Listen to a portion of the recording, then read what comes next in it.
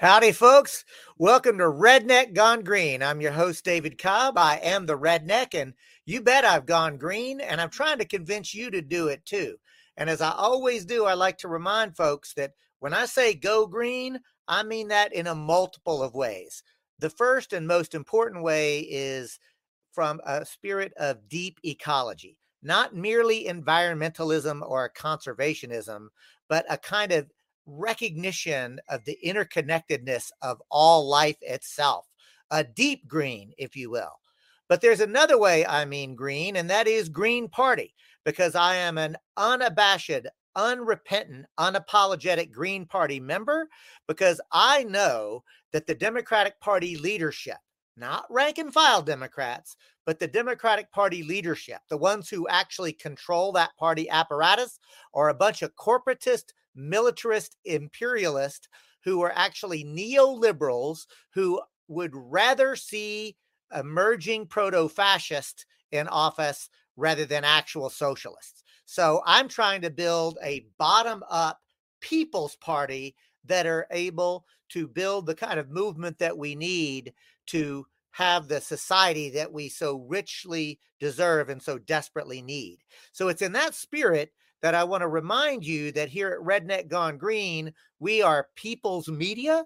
We are growing, getting larger, stronger, and better organized every week. And I want to ask you, please like, subscribe, comment, join us on Substack or Rumble or YouTube or Facebook. We're on podcasts. We're on all the things, but we need you to participate and forward this to others. And I am very excited to bring my weekly guest on. Her name is Dr. Harriet Fraad. I consider her a friend. I've gotten to know her over the last couple of years, and I've been really inspired by the clarity of her thinking and her ability to bring a level of compassion and kindness to a very sharp political perspective. Dr. Fraad is a feminist scholar, activist, and mental health professional and therapist. She's practiced in New York City for almost 4 decades now. She was a founding member of the second wave feminist movement here in the US, co-founder of the journal Rethinking Marxism. She has her own podcast called Capitalism Hits Home, that's part of the Democracy at Work network of anti-capitalist progressive media. Dr. Fraad, welcome to Redneck Gone Green. Thank you. I'm very glad to be here. You know, Harry, you and I really got to know each other on the David Feldman Show, which is yet another people's media that was emerging. And we had the privilege of overlapping, and we got into kind of a rhythm where we would, I would, at the very end of my segment, you would come on a little bit early for your segment. And we sort of would do a little back and forth. And what I want to do is ask you as a psychotherapist, to help us to understand how to make sense of this crazy making society that we're in. Yeah, well, first of all, Americans have been brought up to think we are the most powerful, best, most just nation in the world. But it isn't true. I mean, the empire is crumbling. We've lost the last 3 wars, Vietnam, Iraq, and Afghanistan, even though they don't even have an air force. And we're losing in the Ukraine in our proxy war meant to weaken Russia, and the Russia-China alliance. We're losing there too. And we've been brought up to think we fight for justice, but we're subsidizing Israel. No matter if Biden is saying how he's urging caution, he's also sending ammunition to Israel. And so we are supporting a theocratic, because it is now a theocratic government of Orthodox Jewish theocrats, in a genocide against an entire people. You know, now, Dr. I'm going to back you up because you said something that I think is very profound. And that is the creation myth of this country. We were brought up, and I still remember as a little boy being taught that the United States is the most fair and just country in the world. And you know what? I was told, and I remember that this country, my country, stood for liberty, justice, and equality. And not only that, but my country was going to bring liberty, justice, and equality to everybody else in the world. And I got to say, I was so proud to be an American, right? And who wouldn't be? Like, we were the good guys, right? Like, this is the narrative that we're told. And that I remember growing up, and it wasn't actually until I got to university that I realized, oh my God, I've been lied to. But this is Right. not the kind of lying that, like, because many of the people that lied to me were my public school teachers. See, the thing is, they taught me what they themselves believed, right? Right. It's a really insidious thing, because the reason the creation myth works, I posit, is because we want it to work. Everybody wants to live in liberty, justice, and equality, and to really confront the fact that this country is actually founded on empire. It's founded on extraction, domination, and exploitation. That's a hell of a thing to confront. It's a settler colonialism like Israel. Wiped out over 11 million Native Americans, really. Wow. And that's and it's hard to come to terms with that. But what I believe, and again, as a therapist, I'm asking you to weigh in on it, because what I think is that it's actually quite liberating to actually confront the reality. And then if we confront the reality of the history, that means it doesn't have to be our future. Well, that's exactly the parallel for psychotherapy. If you confront the reality of your childhood, then you can face a different future. The one thing that is consistent and that predicts good parenting is ability to have compassion for yourself as a child. But if you say, dad beat us, but it was great, the chances are you'll be beating your own kids. You have to come to terms with your past in order to make a different future. And America hasn't. I went to PS 81. Every year we learned about the wonderful pilgrims that settled us.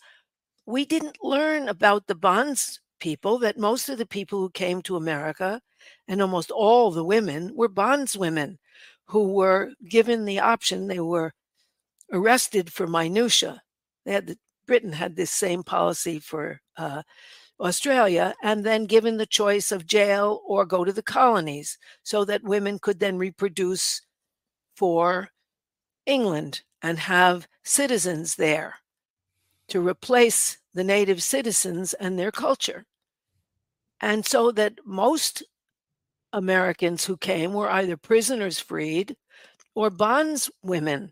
The women who came overwhelmingly were bondswomen who were enslaved for 7 years until they paid off their passage. And I didn't hear about Bacon's Rebellion, which was the institution of racism here, where Bacon was angry at the governor of Virginia and organized slaves and freed slaves and bondspeople and ordinary people together to fight against the governor, after which they instituted racial difference and forbid racial connection. I'm so glad you brought up Bacon's Rebellion. I want to back up a moment for viewers and listeners of Redneck Gone Green to really underscore what Dr. Fraud is pointing out, is that the founding of this country was a founding violence. It was obviously a founding violence of the indigenous people who already lived here, right? The Puritans didn't discover America, because the tens of millions of people here were not lost. They didn't need to be found, right? There was a vibrant civilization and culture that was already here.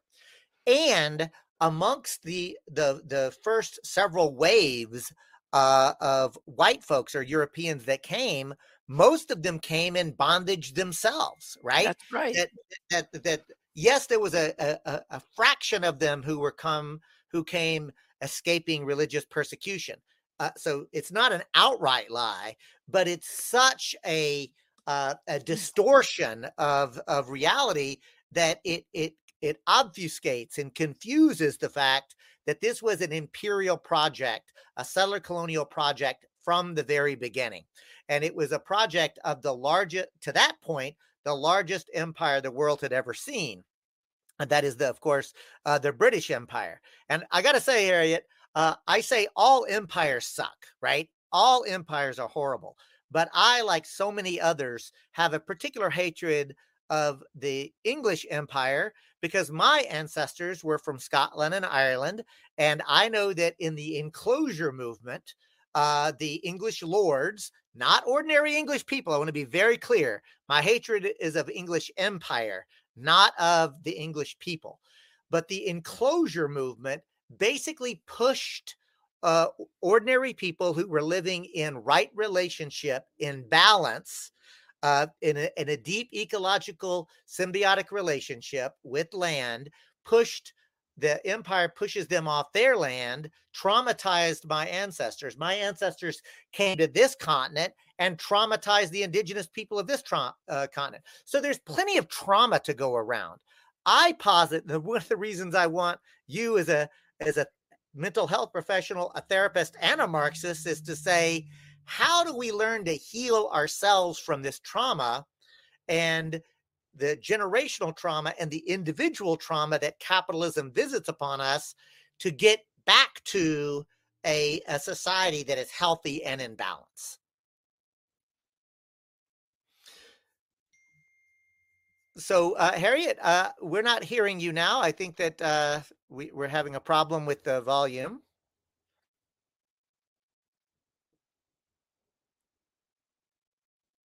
I'm so sorry. I'm not sure what's going on, but we've lost your audio. So,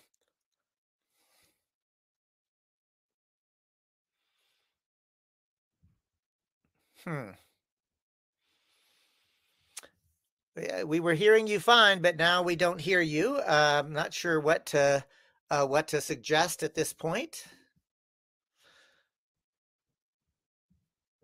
So while Harriet tries to adjust that, I will let folks know that you're listening and or watching Redneck Gone Green.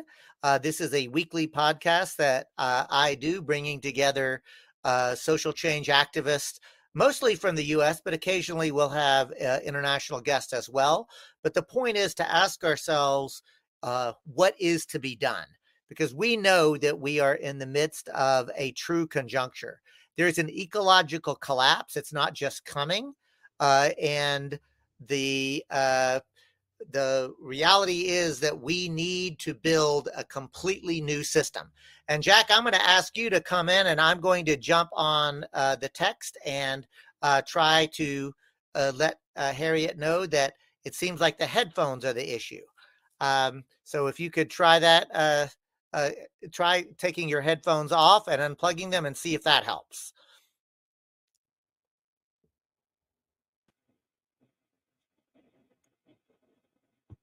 No, I think you need to change the settings. You need to change the settings, Harriet. I think is probably what the issue is. But I'm afraid that she can't hear us, David. So if you can just text her and get her to change the settings so that it's back to the computer audio.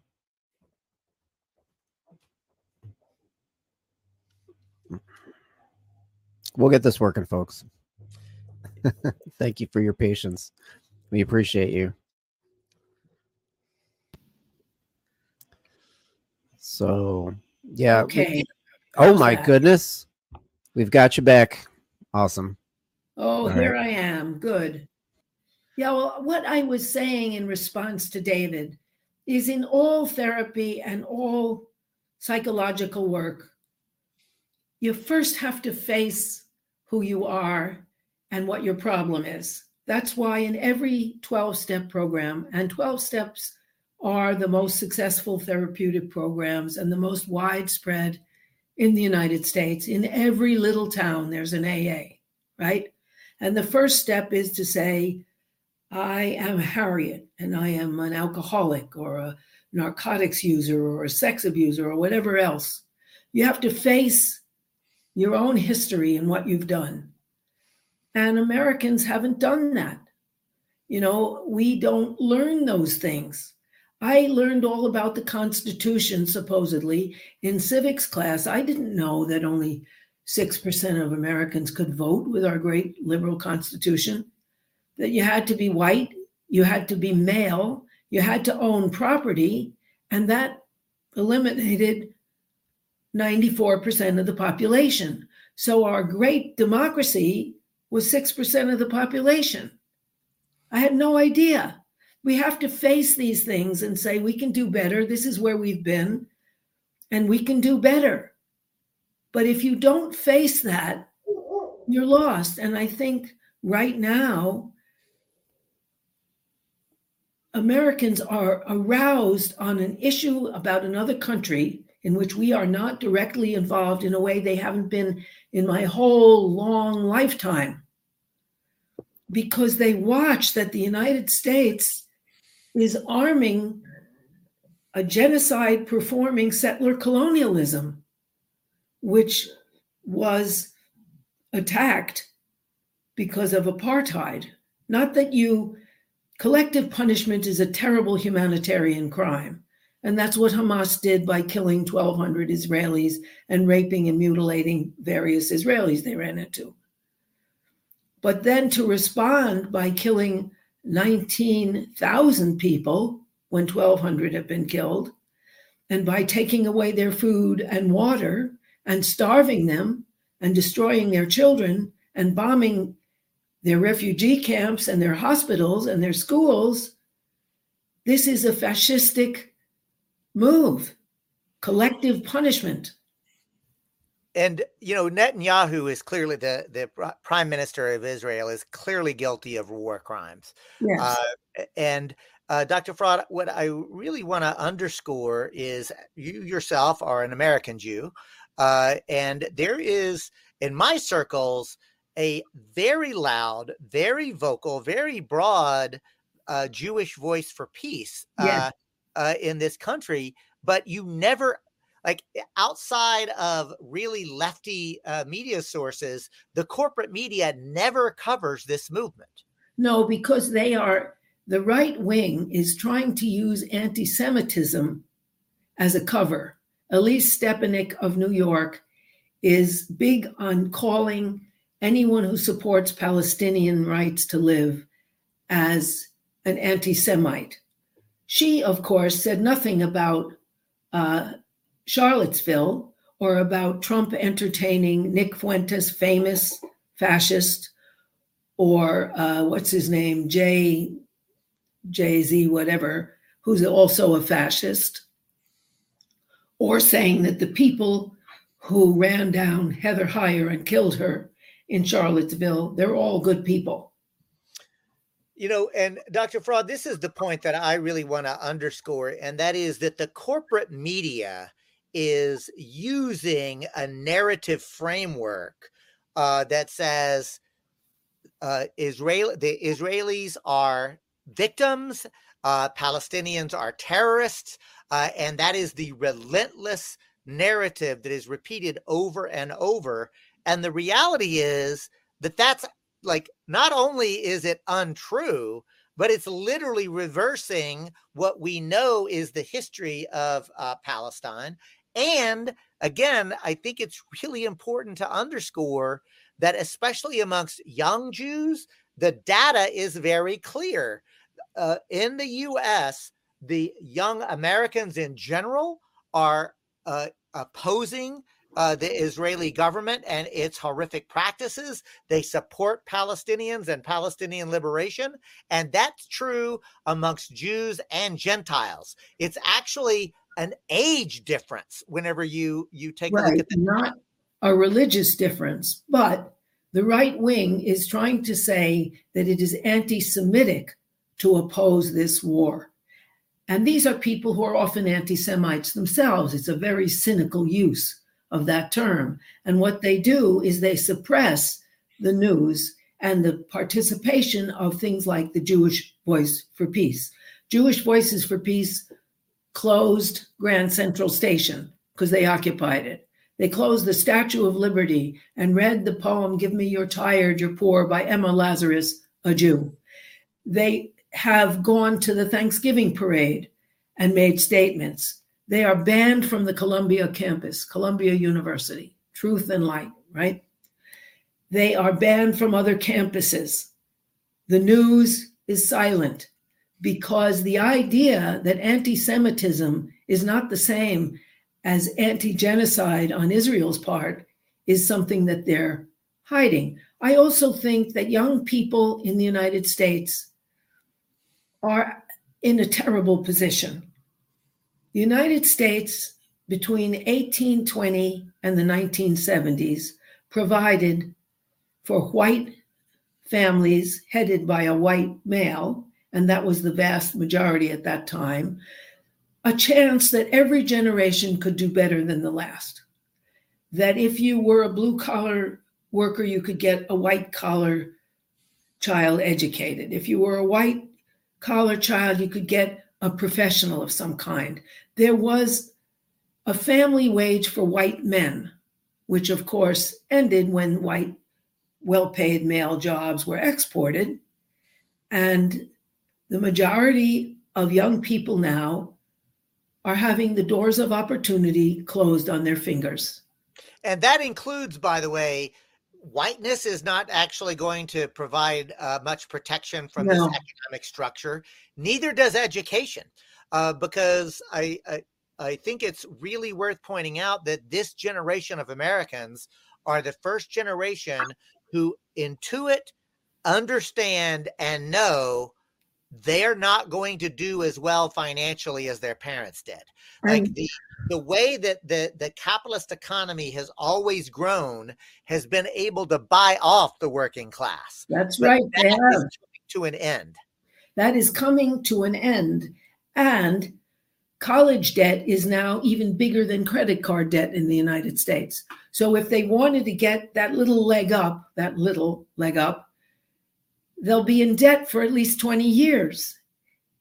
This is an obscene thing that has happened to young people. I'm old. When I was young, I had lots of opportunities. I got a grant to go through graduate school. So did my husband. So did many of our friends. The United States was giving out all sorts of money and had money. Now there's less money because the empire is crumbling and it's all going to the top. Even as late as 1980, you were only allowed to inherit $600,000. Now it's 24 million. Well, think about that, folks. I want to stop for a moment because this is an objective bit of data that changed. In the 1980s, the maximum amount that could be passed without significant inheritance tax was $600,000. Today, that number is $24 million. Maybe it's 22 million. 22 million. A couple of million, but the point is that the ratio there is outrageous. And Harriet, I want to get back to your expertise as a mental health professional and a therapist, because you have real clarity on the political economy of what capitalism is. It extracts the surplus value of the labor of the worker, but within a growing economy, there's a way to basically buy off the working class, right? We don't have that anymore. China is growing, not us. And the economy, and even where the economy is growing, we're moving into laborless production or some version of it, right? Between automation, robotics, technology. The reality is that the ability for the capitalist class to extract what they believe is their goddess-given right to profits, right? You can't extract the surplus value of the worker because you need fewer and fewer workers, right? So this is my point. I think that many people, whether they intellectually understand it, feel in their guts, in every way they can tell that the society is shifting. And that, I believe, Dr. Fraud, is why Donald Trump is appealing to such a broad base of working class people because he's stoking their fears. Those fears are justified. Yes. But his solution is it's the immigrants' fault. It's black folks' fault. It's the otherization rather than the ruling elite. That's right. However, what he has recognized is that people need to be connected. They're disconnected. They're lost. They feel cheated and alone. And he has provided a movement like Bernie provided. Our revolution was a movement. People were involved. People were emotionally and intellectually involved. People's participation was wanted. It wasn't just an election. It was a movement. Donald Trump has a movement, and it has emotional appeal, and you feel included. And Bernie did that, and they knifed him in the back because they're the same corporate elite.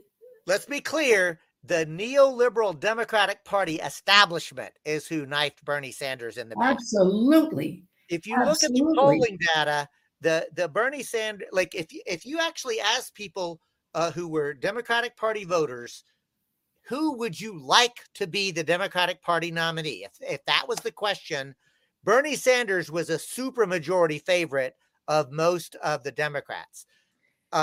They literally, the Democratic National Committee rigged the system and ran a relentless campaign that said Bernie can't beat Trump, even though the objective data showed Bernie did better against Trump than Hillary Clinton. I mean, this was just an amazing bit of psychological warfare that the Democratic National Committee conducted against its own voters. And what Trump has said and spread about Biden is he's old. The reason that takes is not because of his age. After all, Trump is in terrible shape, and I think he's 77.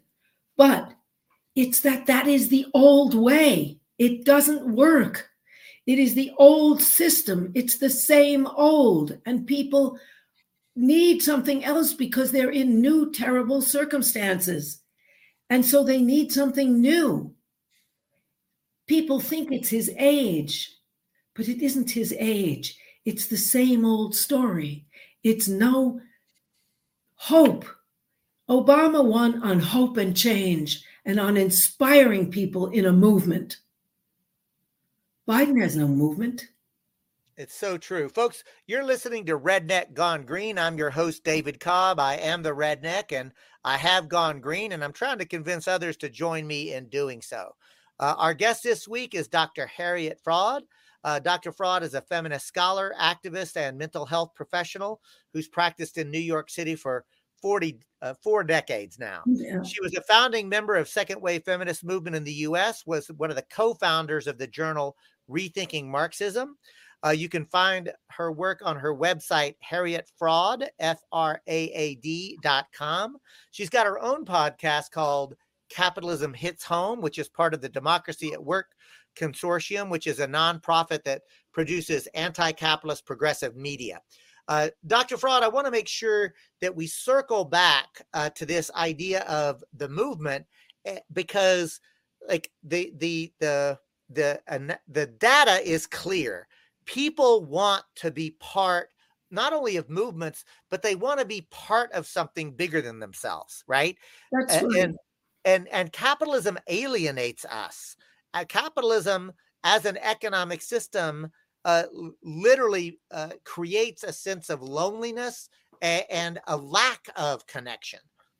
Well, also, the mass of people now are in 4 areas of jobs, all of which use them as an addenda to a machine where their individuality means nothing and where they have very little to say. And those employers are Amazon, Walmart, fast food, and call centers where you have a script and where if you are idle for a moment, a buzzer goes off to say, get to it. At Amazon, you are on the clock. If you are not making movements in an adequate time, there's a buzzer that goes off in your ear, and the repetitive movements are injurious. And so they have free pain meds all over Amazon to keep the workers working. You count as nothing. Your health counts as nothing. If you are working in fast food, let's say McDonald's, you have 2 minutes and 23 seconds to assemble the burger. If you don't, the sound goes off. There is no point, even if there's no one in the store, if you put your elbows on the counter and stand for a minute and just take a breath, the clicker goes off and your supervisor talks to you. At Walmart, if there's nobody in your department where you're working and selling things, you can't sit down and only get up when somebody comes into your department to look where you show them things. In call centers, you have to make the calls fast, and you have to tell people that the solution is not that you're going to fix whatever it is that they're supposed to fix, but get a more expensive version of that for which you're paid extra. They are constantly barraged, and they mean nothing. And people don't mean anything anymore. Their lives don't have meaning unless they join a union.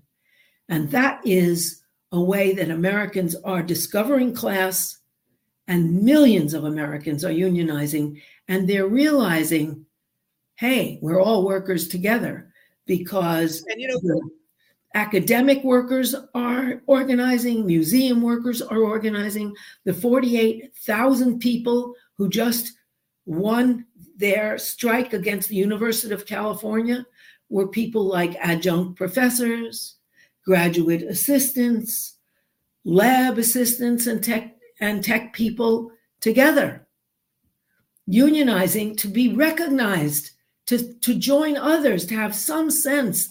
My work has meaning. I have some say in my life. In New York, 340,000 UPS workers threatened to strike and got what they wanted. And in Detroit and elsewhere, 400,000 auto workers just successfully struck. And there's millions more. Millions. I do think it's important to point out, as I've heard you and your husband, Rick Wolf, at Democracy at Work point out repeatedly, and that is, we are living in a burgeoning militant labor movement in this country. I mean, the number of workers who are standing up and making demands for changes is something I haven't seen in my lifetime. I mean, this looks reminiscent of the 1930s. Yes. And I would argue in large part that's because in the 1930s, fascism was arising for the same basic reason. And that is because the entire political economy was shifting from an agrarian society to an industrial one. And people, even if they didn't really understand intellectually exactly what was happening and why, they felt it. They understood things were shifting. And fascism, remember, fascism, y'all, is not merely authoritarianism. It's not merely brutality. That's part of it, to be sure, but it's also a political economy. It is how to organize society. And it's a way to organize society against the us versus them. And it is a highly nationalistic one. So in the U.S., fascism is always connected to white supremacy. But remember, globally, as fascism is rising, you have brown and black-skinned fascists, right? Because it's always about the hyper-nationalism. And what I'm arguing, Harriet, is that what we're seeing in the new militant labor movement, or the re-emerging militant labor movement, is a reaction to the fact that the society, like whether I like it or not, we're in a revolutionary time period because the entire political economy is being restructured. And one of the first things fascist governments do, as they did in Germany and as Zelensky did in the Ukraine and elsewhere, in Poland, they're doing this, is ban unions. Because unions are a recognition we are all together as workers. And fascism comes in when capitalism is failing. There was, I see it as a barrel, a wooden barrel surrounded by metal bands. The barrel is capitalism. When capitalism starts falling apart, the iron bands of fascism hold it together. They keep a class system going. But they get ordinary people excited. They do ban unions. The unity is in obedience to the great leader. And as Trump is the great leader, he doesn't have anyone else really for them to lean to or learn from. No matter how irrational he is or how crazy, he is the great leader. And I think what's happening is American capitalism is in many ways falling apart. It's exported and it's not, and we're failing. China is outstripping us. They are growing twice as fast as we are. Look, the companies exported their machines and their industry to China to save money for themselves because Chinese workers were disciplined and worked for cheap and didn't have any ecological constraints or benefits. So they made huge money. That's how they bought our system. But what's happening is workers of the United States want to count. They say, my work counts. Without my work, you're getting nothing. You're producing no cars without my assembling them and putting them together and painting them and creating them. And that is a statement of we can have power. We are not just the adjuncts to your profit. That's huge. And people are starting to feel terrible. They're starting to feel their lives are meaningless. The church is weakened because it hasn't delivered its promises, and people are desperate. I live in New York City. I can't take a walk of 4 blocks without coming across somebody who's totally lost their mind, who's screaming or scratching or doing something totally bizarre because they totally lost any kind of social grip. One of the indicators of insanity is that you lose the social link of language. What you say doesn't make sense to anyone anymore. And think people's personal lives are falling apart. Our divorce rate, our legal separation and divorce rate is 50%. But at least 20% of people don't have kids to fight over or money to fight over. So they just split, make an agreement and split. And so that's dissolving too. And we don't have a kind of belief system and hope for a future because our future is being taken away from us. And, Harriet, one of the things that I want to circle back to is that the data is actually clear and unequivocal. And that is unemployment, poverty, and housing insecurity cause and is correlated to mental illness. So these are incredibly related functions, right? And then to add insult to injury, let's remember that we don't actually have the housing crisis is actually because the system is working the way it's designed to work, which is to treat access to housing as a commodity that's bought and paid for at a profit. And one way that you can tell that that is true is that for every one houseless or homeless person, there are between 4 to 6 empty housing units available. Like the problem is not a function of inventory. It's a function of capitalism, of treating housing as a commodity that's bought and paid for. This is literally the problem. And I could go down the list. The healthcare system is not broken. The healthcare system is working exactly as it's designed to operate, which is to treat access to healthcare as a commodity to be bought and paid for at a profit. Like, again, this is the problem. Unless we change the system of our political economy, until we decide that human values of health and dignity are actually something that we are going to value, then we're never going to be able to tinker at the margins with policies. Like, this is why I am a revolutionary. Now, I'm a peaceful revolutionary, but I am a revolutionary without doubt. We need to restructure this entire society. We totally do. We totally do. Also, we are failing. We are failing.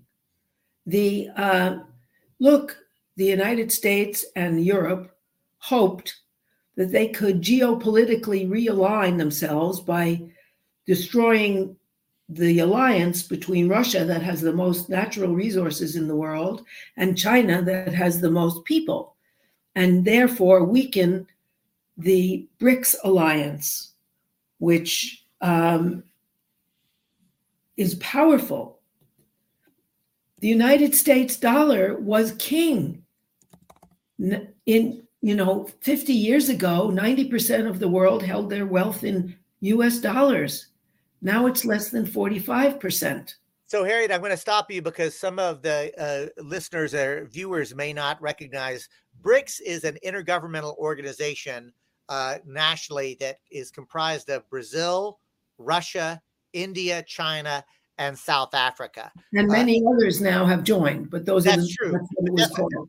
Those were the original. They were called emerging market countries, and they were trying to establish deeper ties amongst themselves because what they were realizing was that they were being dominated by the U.S. and European trade forces. So they created BRICS as a way for, quote, emerging markets to defend themselves.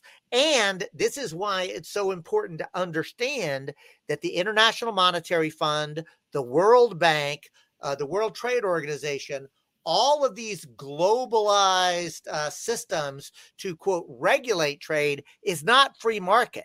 It is a grossly manipulated market economy that is used to benefit the already wealthy and to make them even wealthier and to undermine environmental protection laws, worker safety laws, environmental laws, etc.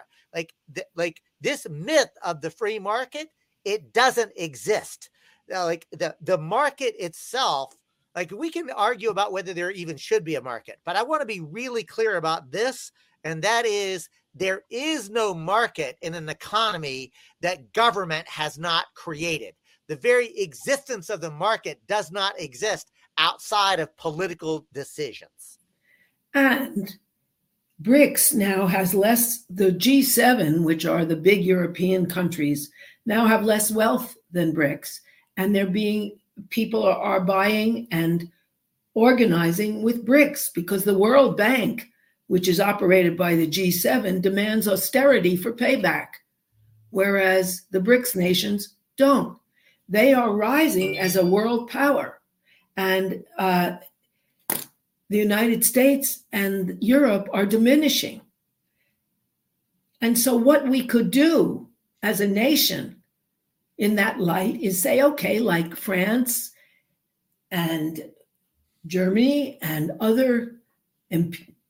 Belgium, other imperialist powers who were much wealthier at some time, we still have wealth. Let's do something for our own people and create industries that allow the world to live.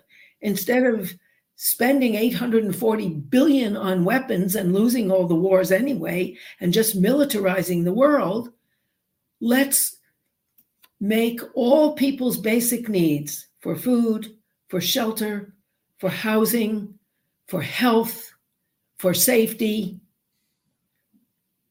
make them non-commodified and spend our money that way. And to be very clear, when we say non-commodified, to break it down without dumbing it down, y'all, all that Harriet means and all that I mean and all that the colleagues that we work with mean is to say, if there is something that you need as a human to survive, we should treat that as a right. And that means that our social contract should be such that a bare minimum of safe, nutritious food is available, that adequate housing is available, that clean water, which is healthcare and education, like that these are all things that should be treated as part of a social compact, the contract, if you will, that says these are things that we should collectively do together. That's all. It's not hard to imagine. It's impossible to do, though, as long as you have a billionaire class who are hoarding all the wealth, power, and decision making. Now, in the 30s, there were so many movements, the 30s and early 40s, the Communist Party was very strong. The socialist parties, the two socialist parties were strong. The left was strong. And they were demonstrating in the streets. The changes that happened under the New Deal were not just because FDR was nice. So, for example, the Farm Recovery Act that helped small farms, it didn't happen just because he was a sweet guy. It happened because the Iowa militias were hanging the judges that condemned family farms, and people were armed and coming into auctions and making sure that nobody bid more than $1 on anybody's farm. And there were pitched battles in the streets. That's why. We don't learn that in our history, but that's why. And so that Americans are learning that, wait a minute, ever since the 50s, they got scared, the capitalist class. They were being taxed 94.6% tax on their profits because FDR could say to his fellow wealthy people, look, they'll take it all. That's where they are. You better allow this. And with that, in the Great Depression, he created unemployment industry, the insurance, and he created the Civilian Conservation Corps, and and amazing arts programs in every city. He did that because he taxed them. Now what they do is they don't tax them. Eric Adams, our mayor in New York, has decided not to change the subsidies for big buildings who were subsidized because they had heavy employment. Now they don't, because there's a lot of home working. There's a lot of remote work. He still wants to give them subsidies. He doesn't want to tax billionaires. And they're the ones with the money. Instead, what they like to do is they like to borrow money. And who do they borrow money from? Those same rich people who not only are not taxed, but they get our money for interest. They sell bonds and the profit goes to them. The money goes to them because it's a system they've rigged. And people are understanding that and trying to change the system. First of all, changing it at their workplace so they're not cheated so much. And realizing, wait a minute, we have to fight back. Our country's being taken away from us. And some people are not joining with other people and fighting back. They're just going mad because they're trying individually to deal and they can't. Dr. Fraud, we're coming to the end of the program. I want to make sure to really underscore a point that you've just made about that capitalism is literally driving a level of mental illness. It's insanity. And I want to lift up Jacqueline, who is a frequent viewer and listener, who wrote in to say it's not just people's physical needs that need to be met, it's their emotional and psychological needs. And this is why I argue that communitarian collaborative approaches to the political economy don't just meet like the material needs, but they also meet our needs for connectivity, our needs that we are social creatures. We are supposed to be in relationship. And that is something I think that capitalism does not do for us. In fact, it strips it from us. It does. You sit in your own house, watch your own TV that you bought or your own VCR that you bought, and everything is sold and isolated. People need connection. They need hope. They need connection and they need empowerment.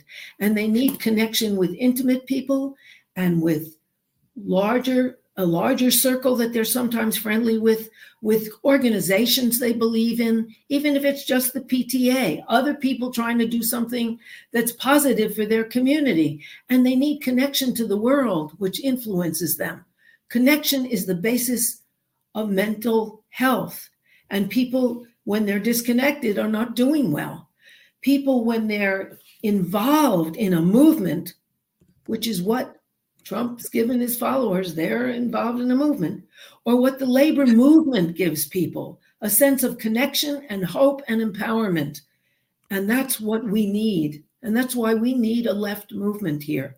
We need a unity of the climate activists, people who want co-ops, people who are anti-capitalist, people who want racial justice, people who want sexual justice, people who want justice for women, and like an umbrella. And those are the panels of the umbrella, but the center hold is class, that we are the mass people, that without us, they're nothing.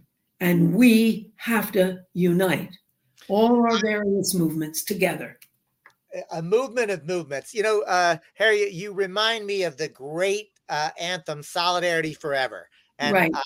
How does it go? When the union's inspiration through the workers' blood shall run, there can be no power greater anywhere beneath the sun. Yet what force on earth is weaker than the feeble strength of one?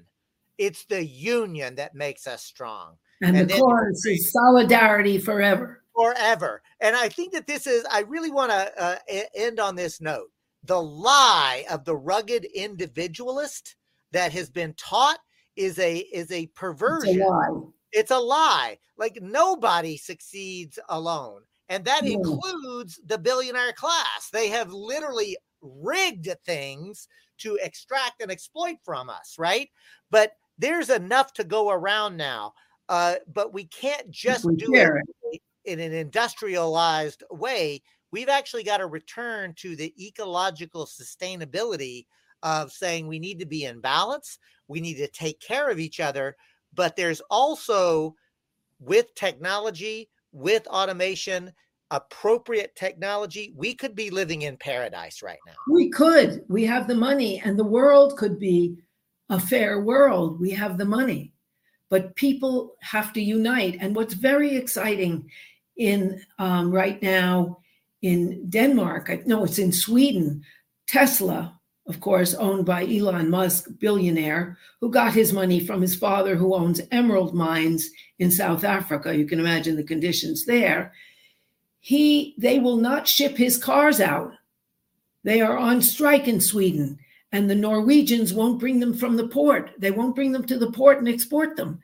And other countries are joining because the union makes them strong and because they see that solidarity.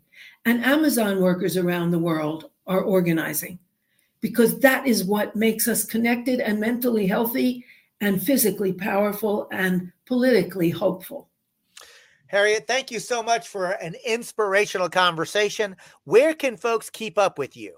Well, they could go to my website, harrietfraud.com.